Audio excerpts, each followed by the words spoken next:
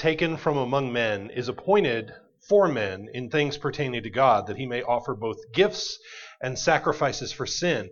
He can have compassion on those who are ignorant and going astray, since he himself is also subject to weakness. Because of this, he is required, as for the people, so also for himself, to offer sacrifices for sins. And no man takes this honor to himself, but he who is called by God, just as Aaron was. So also Christ did not glorify himself to become high priest, but it was he who was said to him, "You are my son, today I have begotten you." As he also says in another place, "You are a priest forever, according to the order of Melchizedek, who, in the days of his flesh, when he had offered up prayers and supplications with vehement cries and tears to him who is able to save him from death, and was heard because of his godly fear, though he was a son, yet he learned obedience by the things which he suffered. And having been perfected, he became the author of eternal salvation to all who obey him, called by God as high priest, according to the order of Melchizedek, of whom we have much to say and hard to explain, since you've become dull of hearing." Thus far, the reading of God's word. Let's give thanks together.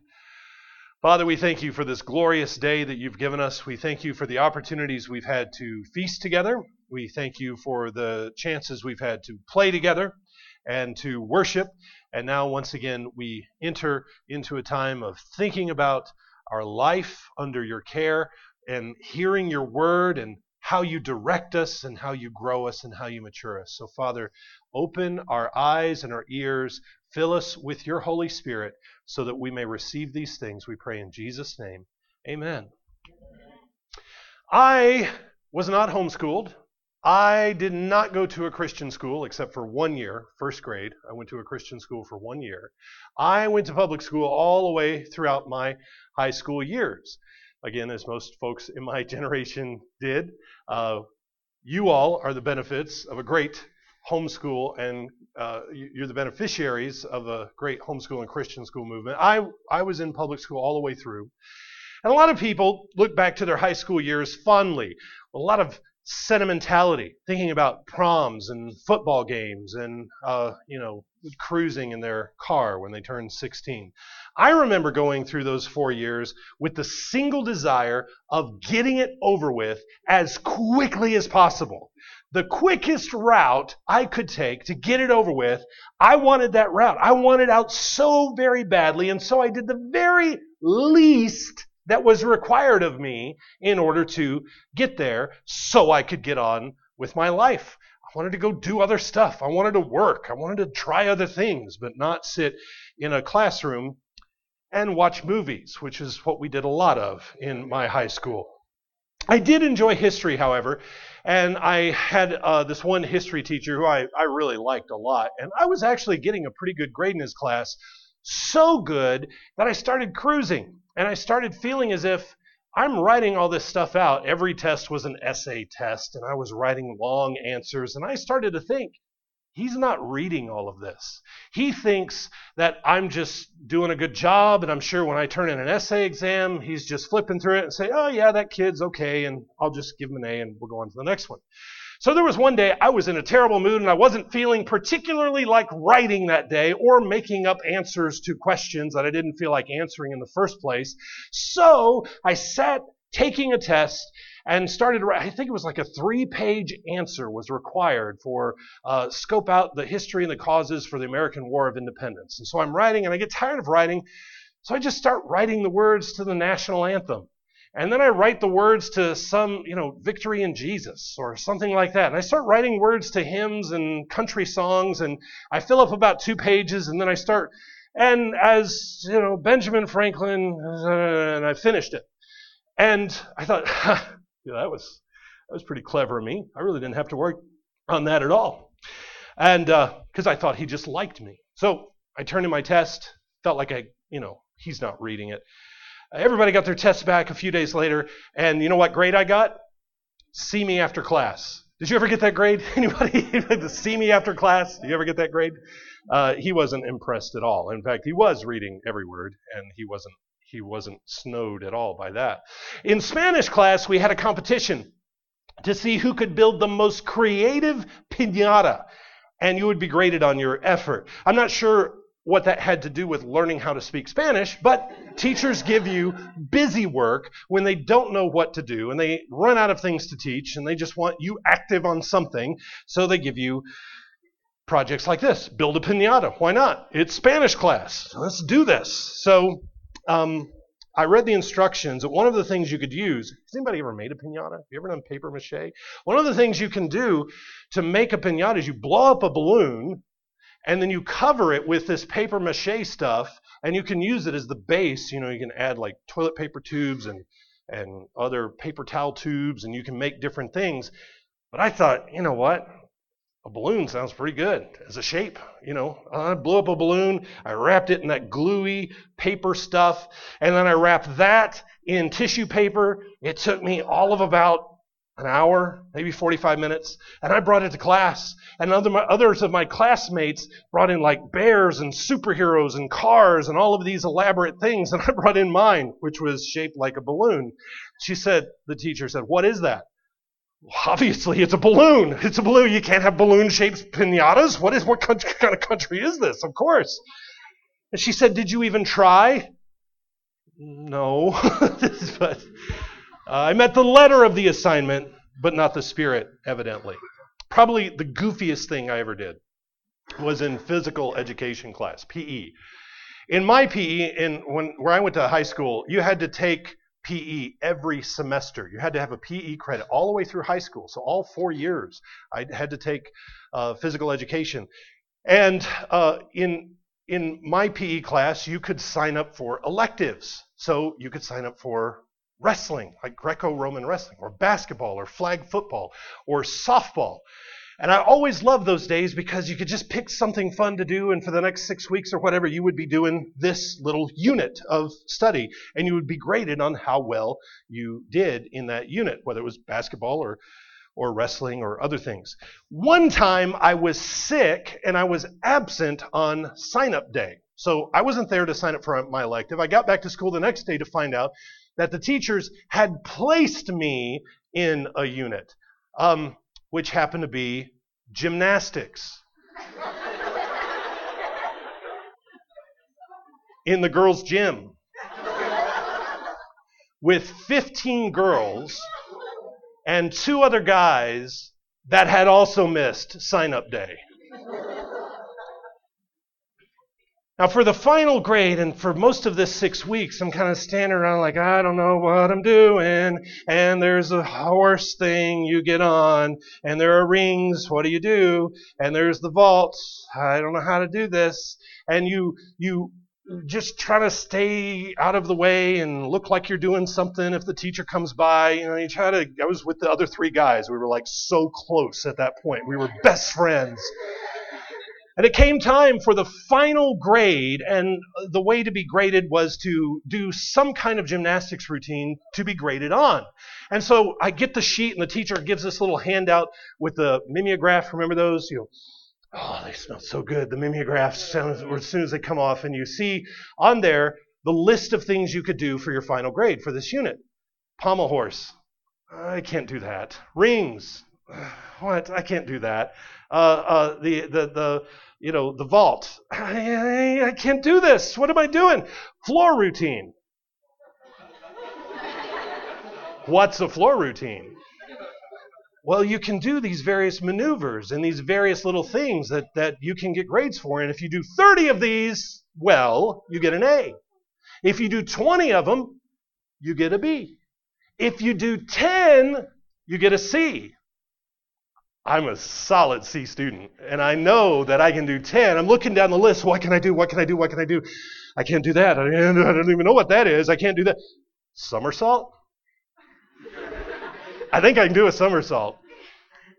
I can even do 10. I bet I can do 10 somersaults and get a C. So when the time came for me to take my final test in gymnastics in the girls' gym, with 15 other girls and my 2 brothers standing there with me, I stand at the corner of the mat, and I get into the somersault position, which I'm not going to get into now. And I start somersaulting, counting 1, 2, 3, 4, 5. I'm at the other end of the mat. I'm at the other corner. I stand up and I turn around and I start to do it again. And the teacher said, whoa, what are you doing? And I said, you said 10 moves, 10 maneuvers, I get a C. I said 10 different things. I wanted you to do 10 different things. And I said, I was just trying to get a C. I just wanted it great. And she said, go sit on the bleachers and don't talk to anybody for the rest of this class. But she still gave me a C. I think she felt sorry for me. And those are just 3 really silly examples of how I just found wherever the bar was and just barely slid under that bar every time. Just found a way to get through it. And I graduated, right? So I guess I'm okay now. Some of us think that we're so smart that the rules don't really apply to us. And what's really important is not obedience. What really is important is just to give everybody the impression that we're being obedient, when in fact all we're doing is the least possible to barely get by, if that. Like the kid who thinks that cleaning her room is shoving everything in closets and under the bed just to get it out of the way. So mom says, did you clean your room? Yeah, the floor is clean. I could walk across the floor. We think that we have everybody fooled when in fact they can really see through our facade. This is why you can't get away with anything, kids. It's because no matter how clever you think your scheme is, your parents have already thought about it before you have, and they probably tried it, and they probably failed and got caught at it. I heard a hilarious story a couple of days ago. A guy said, I told my little girl that anytime she lied, her ears turned red. And it's like a 2 or 3-year-old. And he said, anytime you lie, your ears are going to turn red. So now every time that she's about to tell a story, she comes up like this to her dad. And she talks. And he said, okay, well, I know you're lying because you're covering your ears. We think we're clever and we look really foolish. It's the sort of thing that God rebuked the Pharisees for through Jesus. So Jesus rebuked the Pharisees for this very kind of behavior.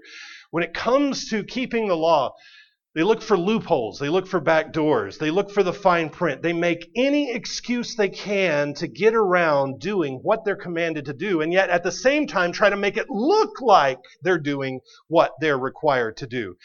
As if you can fool God. As if you can get one over on Him. And it may be clever, it may be inventive, but it's not obedience. And it doesn't help you advance to maturity. It's really just disobedience and rebellion. This morning we looked at 3 stages of maturity that God brought Israel through, and 3 stages of maturity that God brings humanity through. And if we had more time, we could look at the priestly phase of world history and the kingly phase and the prophetic phase, or even America's history, or even European history. I think we could find some interesting insights there. But to drill down and to keep it relevant to where we are, these are the 3 phases of your story. These are the 3 phases of my story: the priestly, the kingly, and the prophetic. Just to quickly recap, the priestly stage is all about learning obedience and submission. It teaches you patience and discipline. When you are in the priestly phase of life, as all of you are presently, you may be in the process, however, of transitioning to more responsibility. But for the most part, you're priests. You're still under the authority of your parents. The only way to be promoted to more responsibility and more opportunity is to be a faithful priest, and then possibly to be promoted to a king once you've fulfilled your duties and your calling as priest without shortcuts. Even Jesus, the author of Hebrews, tells us even Jesus had to learn obedience. Now, that may trip your brain for just a second. I want to say it again. The author of Hebrews says that Jesus learned obedience. You just let that settle in for a minute. What does that mean? How did Jesus, the second person of the Trinity, learn anything, much less obedience? Well, there's some mystery there, but remember that Jesus is entirely God and entirely man. He's not 50% God and 50% man. And that it pleased God for Jesus to come into the world, not as a grown adult. Jesus didn't come into the world as a superhero. He didn't come into the world as an alien. He came into the world as an infant. He came into the world as a human baby and had to grow up. And now when you think of it that way, you can say, well, yes, then he did have to learn obedience. He had to learn how to walk. Jesus had to learn how to speak. He had to learn how to sit at a table and eat. Jesus had to learn how to read. Jesus had to learn how to write and sing and listen and obey. Now, he did all of these things without sin. He did all of these things with age-appropriate faithfulness and perfection, but he still had to learn all of these things. And by going through this life and sharing in our human experience, the author of Hebrews tells us he becomes our great high priest. What I just read a few minutes ago tells us how Jesus became a suitable high priest for us by enduring human suffering, human experience, human discipline, human weakness. And when Jesus was offered shortcuts, when he was offered opportunities to just slide right under the bar, as I learned how to do in high school, when he was given those chances, Jesus refused those. Everything that Satan whispers in the ear of Jesus in the wilderness, everything that Satan tells him that he ought to do, is essentially offering Jesus a shortcut to glory that goes around the cross, that goes around suffering, that goes around obedience to the Father. Everything that the serpent whispers in the ear of Jesus is a shortcut. Cutting out the cross, cutting out the shame, cutting out the rejection. Here's how to save a lot of time. You know what? The apostles also play the role of Satan. What does Jesus say to Peter? Get behind me, Satan. Why does he call Peter Satan? Because Peter's doing exactly what the devil did in trying to offer Jesus a shortcut to glory that doesn't go through the cross, that doesn't go through rejection and suffering. And even Jesus' own brothers tried to get him to come away and get off of this train that is barreling down the track toward the cross. Over and over and over, Jesus has to reject the shortcut. Over and over and over, Jesus has to reject the easy way, and he has to go the hard way, the way of obedience to the Father, the way of discipline. So, what that tells me is if I'm going to be a faithful priest, and if you're going to be a faithful priest, we need to determine that we are going to reject the shortcut. And in fact, those are really goofy stories I told you at the beginning. And I tell you those stories not because I'm a model, but because I'm self-deprecating and I see how foolish that was and how silly it was. And I repudiate that behavior. I wish I could go back to those teachers and apologize and say, I was a jerk. I was just a fool. You know, if I were you, I would have kicked me out of class. I would have sent me home. That's not the way to act. And so we have to reject the shortcut. By that, I don't mean if there's a smart, efficient way to do a job and there's a tedious way to do the job, that we always choose the tedious way. That's not what I'm talking about at all. I'm also, I'm saying don't take the route that avoids the job altogether. That's the shortcut I'm talking about. Or the practice of doing things halfway after you've been told to do them a dozen times and just doing it halfway. I'm calling on all of us to reject the shortcut because often when we're presented with two ways of doing something, there's often the easy way and the right way. And often the right way is the hard way, and the easy way is often the wrong way.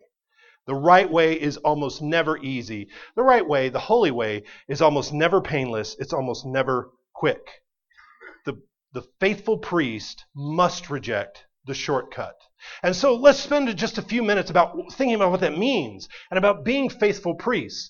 So this morning I laid out this outline of priest, king, prophet. Tonight I want to spend the rest of our time, our few minutes here, on what it means to be a faithful priest.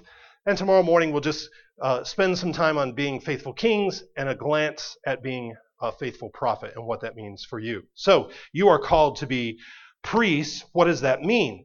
What do priests do? What are the responsibilities of priests? You know that priests preeminently were given the duty of leading Israel in sacrificial worship at the tabernacle. It was their job to take the sacrificial animal, prepare it the proper way, and lead the worshiper through the liturgy of sacrifice. So priests have to learn the order of things, learn what God has required, learn what pleases God. And you are priests. Peter writes this, you are a holy priesthood to offer up spiritual sacrifices acceptable to God through Jesus Christ. So you don't lead people through animal sacrifices at all, but you're supposed to know, just as a priest, what God requires. You're supposed to know what God likes and what he doesn't like. Folks in my congregation know that I often point to Psalm 123, and I'm going to do it again, asking for their patience. But I love Psalm 123. It says, unto you I lift up my eyes, O you who dwell in the heavens. Behold, as the eyes of servants look to the hand of their masters, as the eyes of a maid to the hand of her mistress, so our eyes look to Yahweh our God until he has mercy on us. I want to drill down and focus on those few phrases. As the eyes of servants look to the hand of their masters, as the eyes of a maid to the hand of her mistress, so our eyes look to Yahweh our God till he has mercy on us. So if you can think of a courtly king-queen situation, a scene of lords and ladies, of servants, servant men and servant women in a royal court, the lady of the manor, the lady of the castle, what does she have to do to get her well-trained maidservants to do something for her?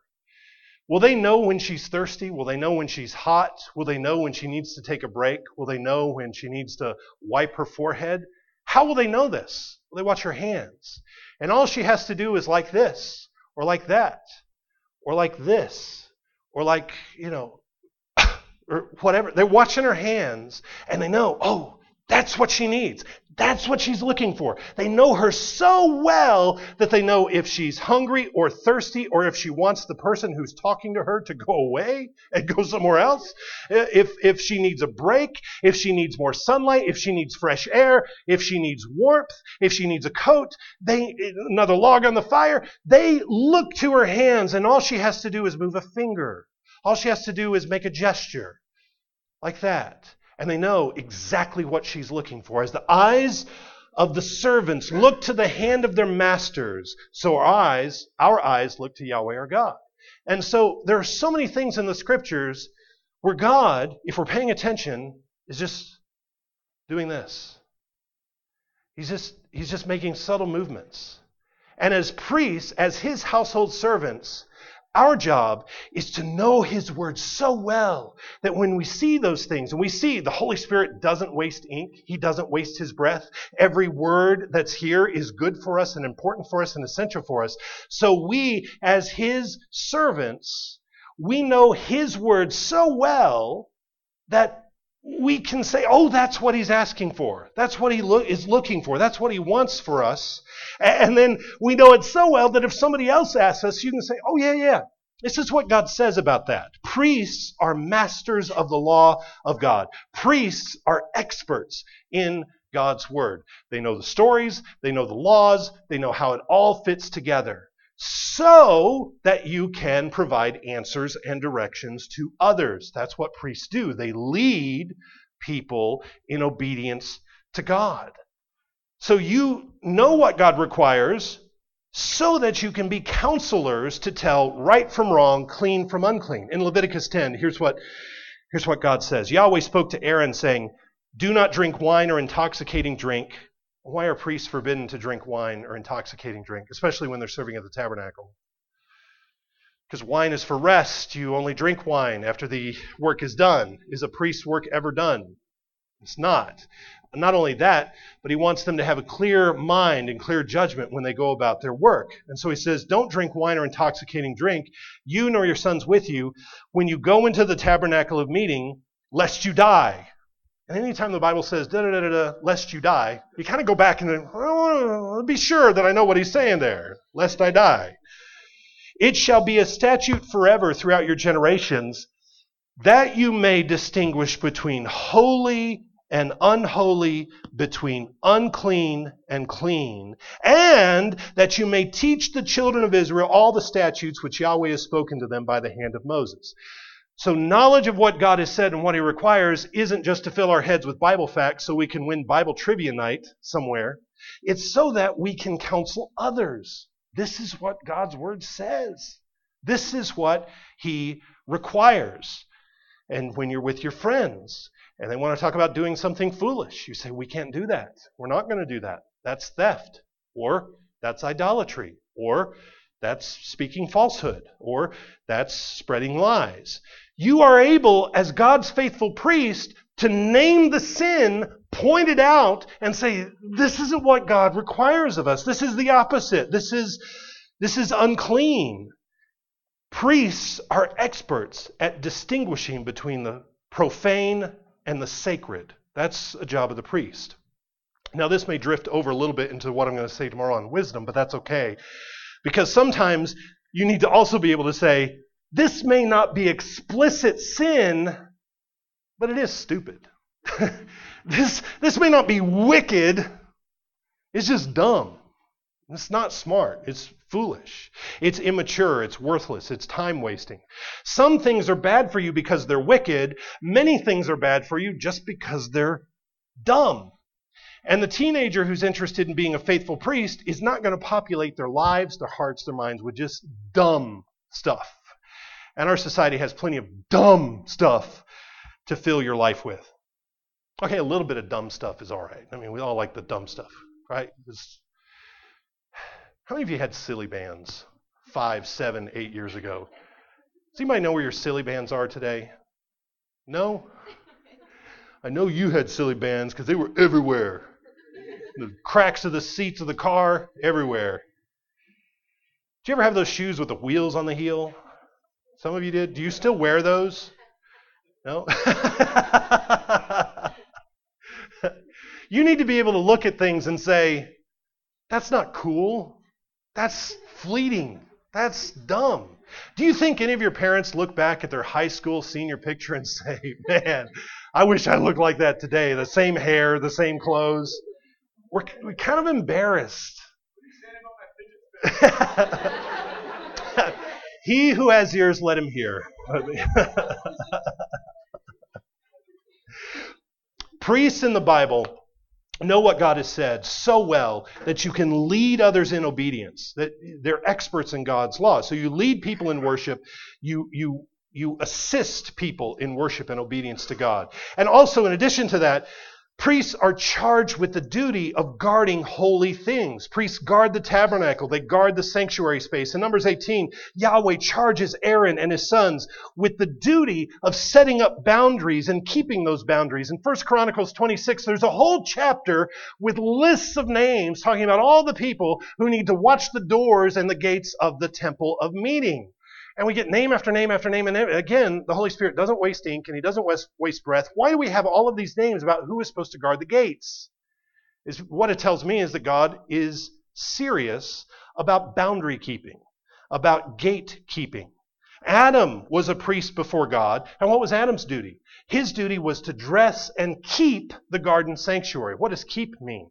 Keep means protect. It means defend. It means watch over. That was Adam's job as a priest. So priests are guardians. They're gatekeepers. Priests know where the boundaries are, and they respect the boundaries. You live in a time and in a generation where people live as if there are no boundaries. There are no limits to what you can say or what you can do or what you can be. I feel like a dolphin today. I feel like a woodland chipmunk today. And I have my own woodland chipmunk bathroom. There's no boundaries on what I can be. There are no covenants. There are no curbs on your behavior.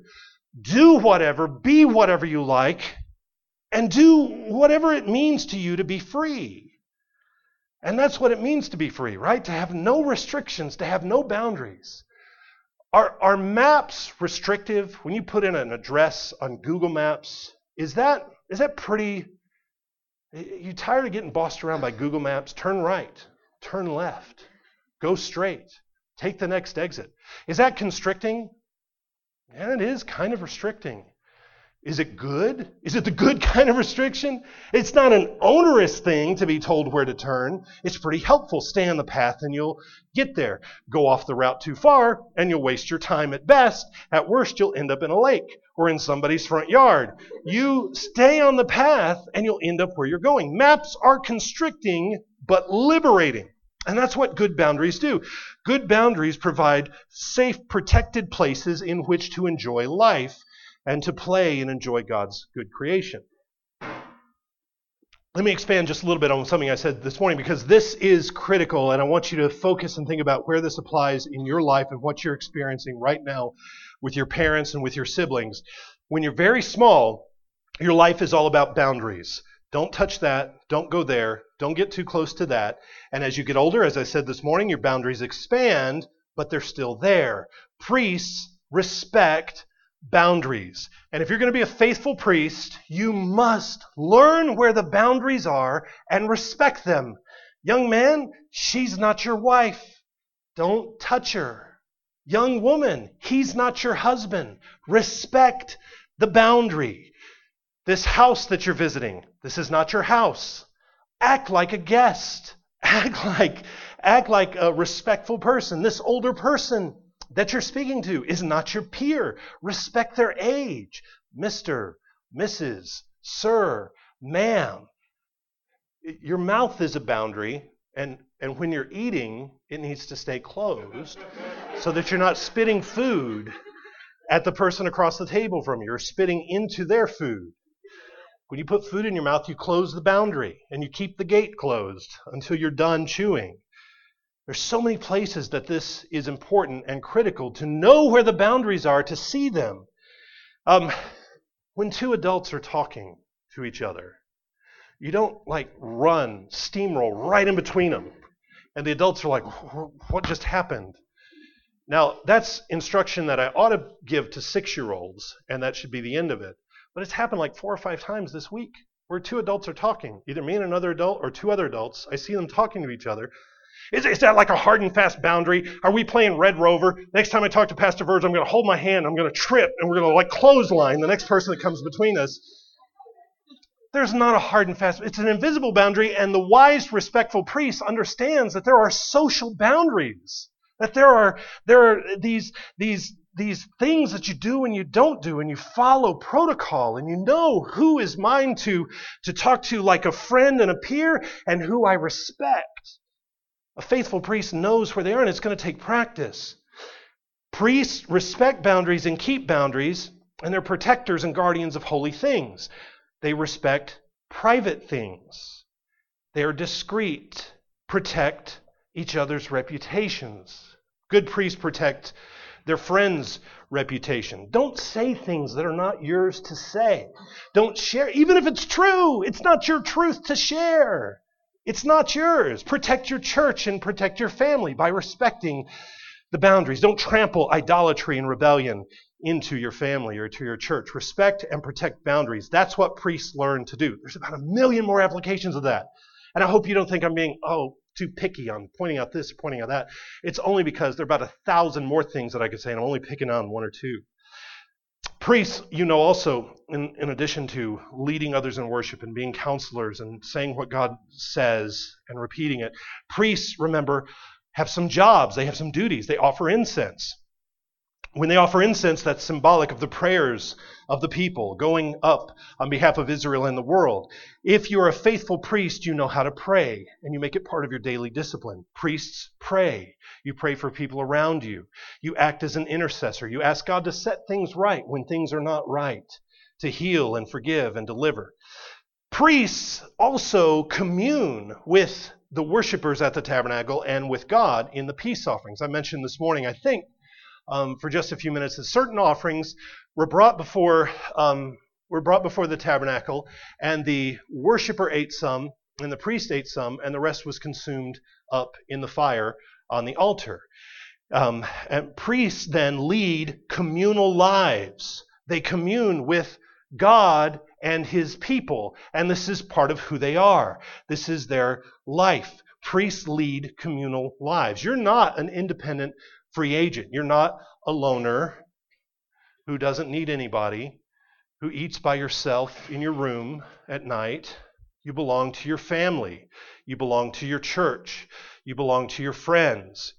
Your life is with them, not on your own. It's so tempting to try to draw inward, to shut out the world, especially when you're confused or you're anxious or you just can't find your place. And I don't know, I can't fit in. I don't feel comfortable fitting in here, and I'm not at rest here, and so I'm just going to withdraw and go into my den. I'm going to go into my cave, and I'm not going to come out again for a very long time.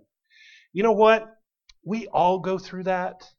Adults, I bet I could ask every adult here, and I'd put money on it. Every adult goes through times where we just feel like, it's awkward. That relationship is weird. I don't know how to talk to this person. I don't feel right here. The solution to all of that awkwardness is not retreat. We think, did I do that right? Did I say that right? I don't know how to respond to this. We all go through that. The only way we get better at it is by engaging, not retreating. Priests lead communal lives.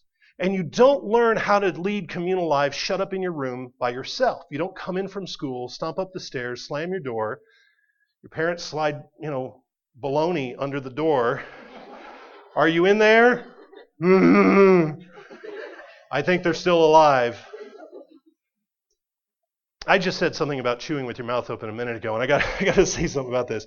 Do you realize how bad people's table manners are? I might be skewed. I think they're getting much, much worse today, and I've got a theory about that.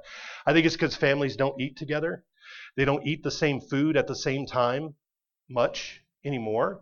Everyone eats their own food on their own, in their car, in their room, in front of the television, and there's no one around to say, stop smacking your food. That's really disgusting. I don't want to hear it. I don't want to see it. Because when you're just, watching, your cartoons, like,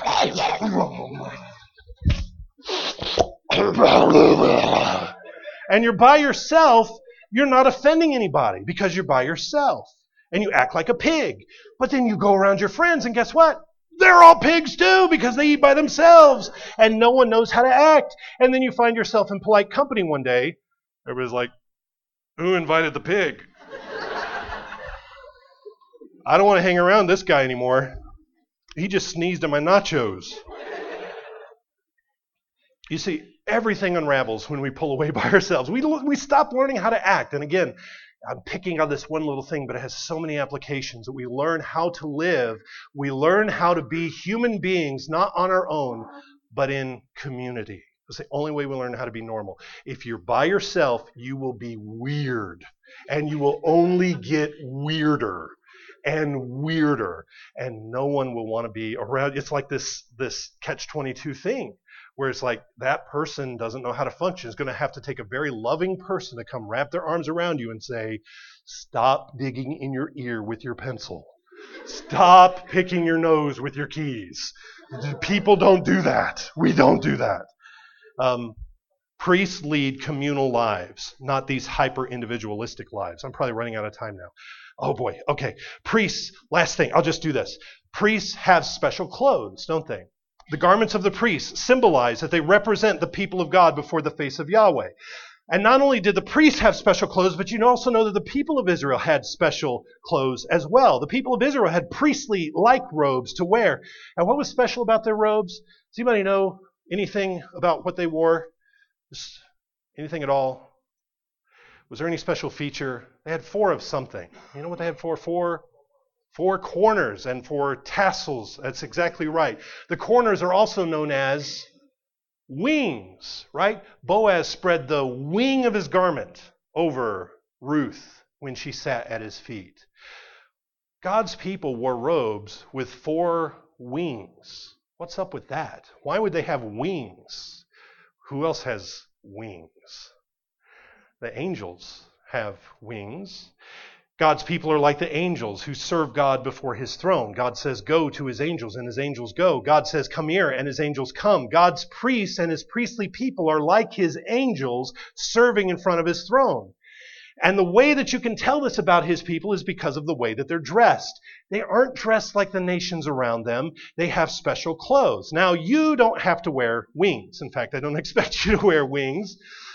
But you all know what people wear when they want to look like the culture of death and rebellion. There's a uniform. You know, when you see somebody, you say, oh yeah, they're trying to look like death. And they're trying to look like rebellion. And there's a uniform. There's makeup and a hairstyle to go with it. And you say, yep, there it is. That's exactly what it is. But at the same time, we want to act like that this is all just relative. You know, this doesn't really matter. That there's not such a thing as modesty and attractiveness and loveliness and handsomeness. We want to act like it's all just subjective. But if I ask you, what does a sexually promiscuous boy look like? What does a tramp boy or girl look like? You could describe that to me. You could tell me, oh yeah, I'll tell you what that looks like. Yeah, because it's a uniform, and we all know. And don't pretend like you don't know what that looks like. If I ask you to describe the appearance of a worldly pagan teenager who shows their rebellion through their clothes, you would be able to tell me what they look like. And a faithful priest would be able to identify that uniform and dress in a way that runs profoundly in the opposite direction, that would love modesty and loveliness and humility and attractiveness. And I'm not talking about taking out a tape measure and saying this is a holy hemline and this is an unholy hemline. I'm not talking about that. I'm talking about, you know what the uniform looks like. I don't have to tell you. You know what it looks like. You know what the opposite. Priests have special clothes. So let me sum this up real quickly. In summary, priests serve at the house of the king. Priests are the household servants of Yahweh. They watch his hands. They watch his fingers. They watch his expression. They know what he likes and what he dislikes.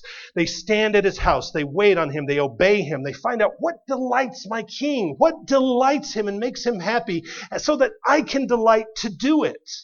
I am pleased to please him, and he is so pleased with me that he makes it a pleasure to serve him as his priest. So right now in this stage of life, teenagers, you're priests.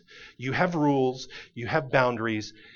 Embrace them. Love them. No shortcuts. There are things you have to submit to learn obedience. Just like Jesus did. You think Jesus asked you to do something that he didn't do? No, he did this. He was a faithful priest. He respected boundaries. He obeyed God's law. He was a faithful priest.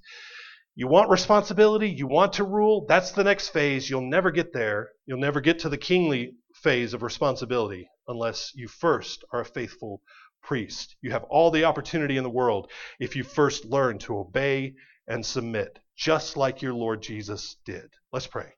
Father, we thank you for your word, and we ask you to continue to conform all of us, young and old, male and female, to the image of your Son, Jesus Christ.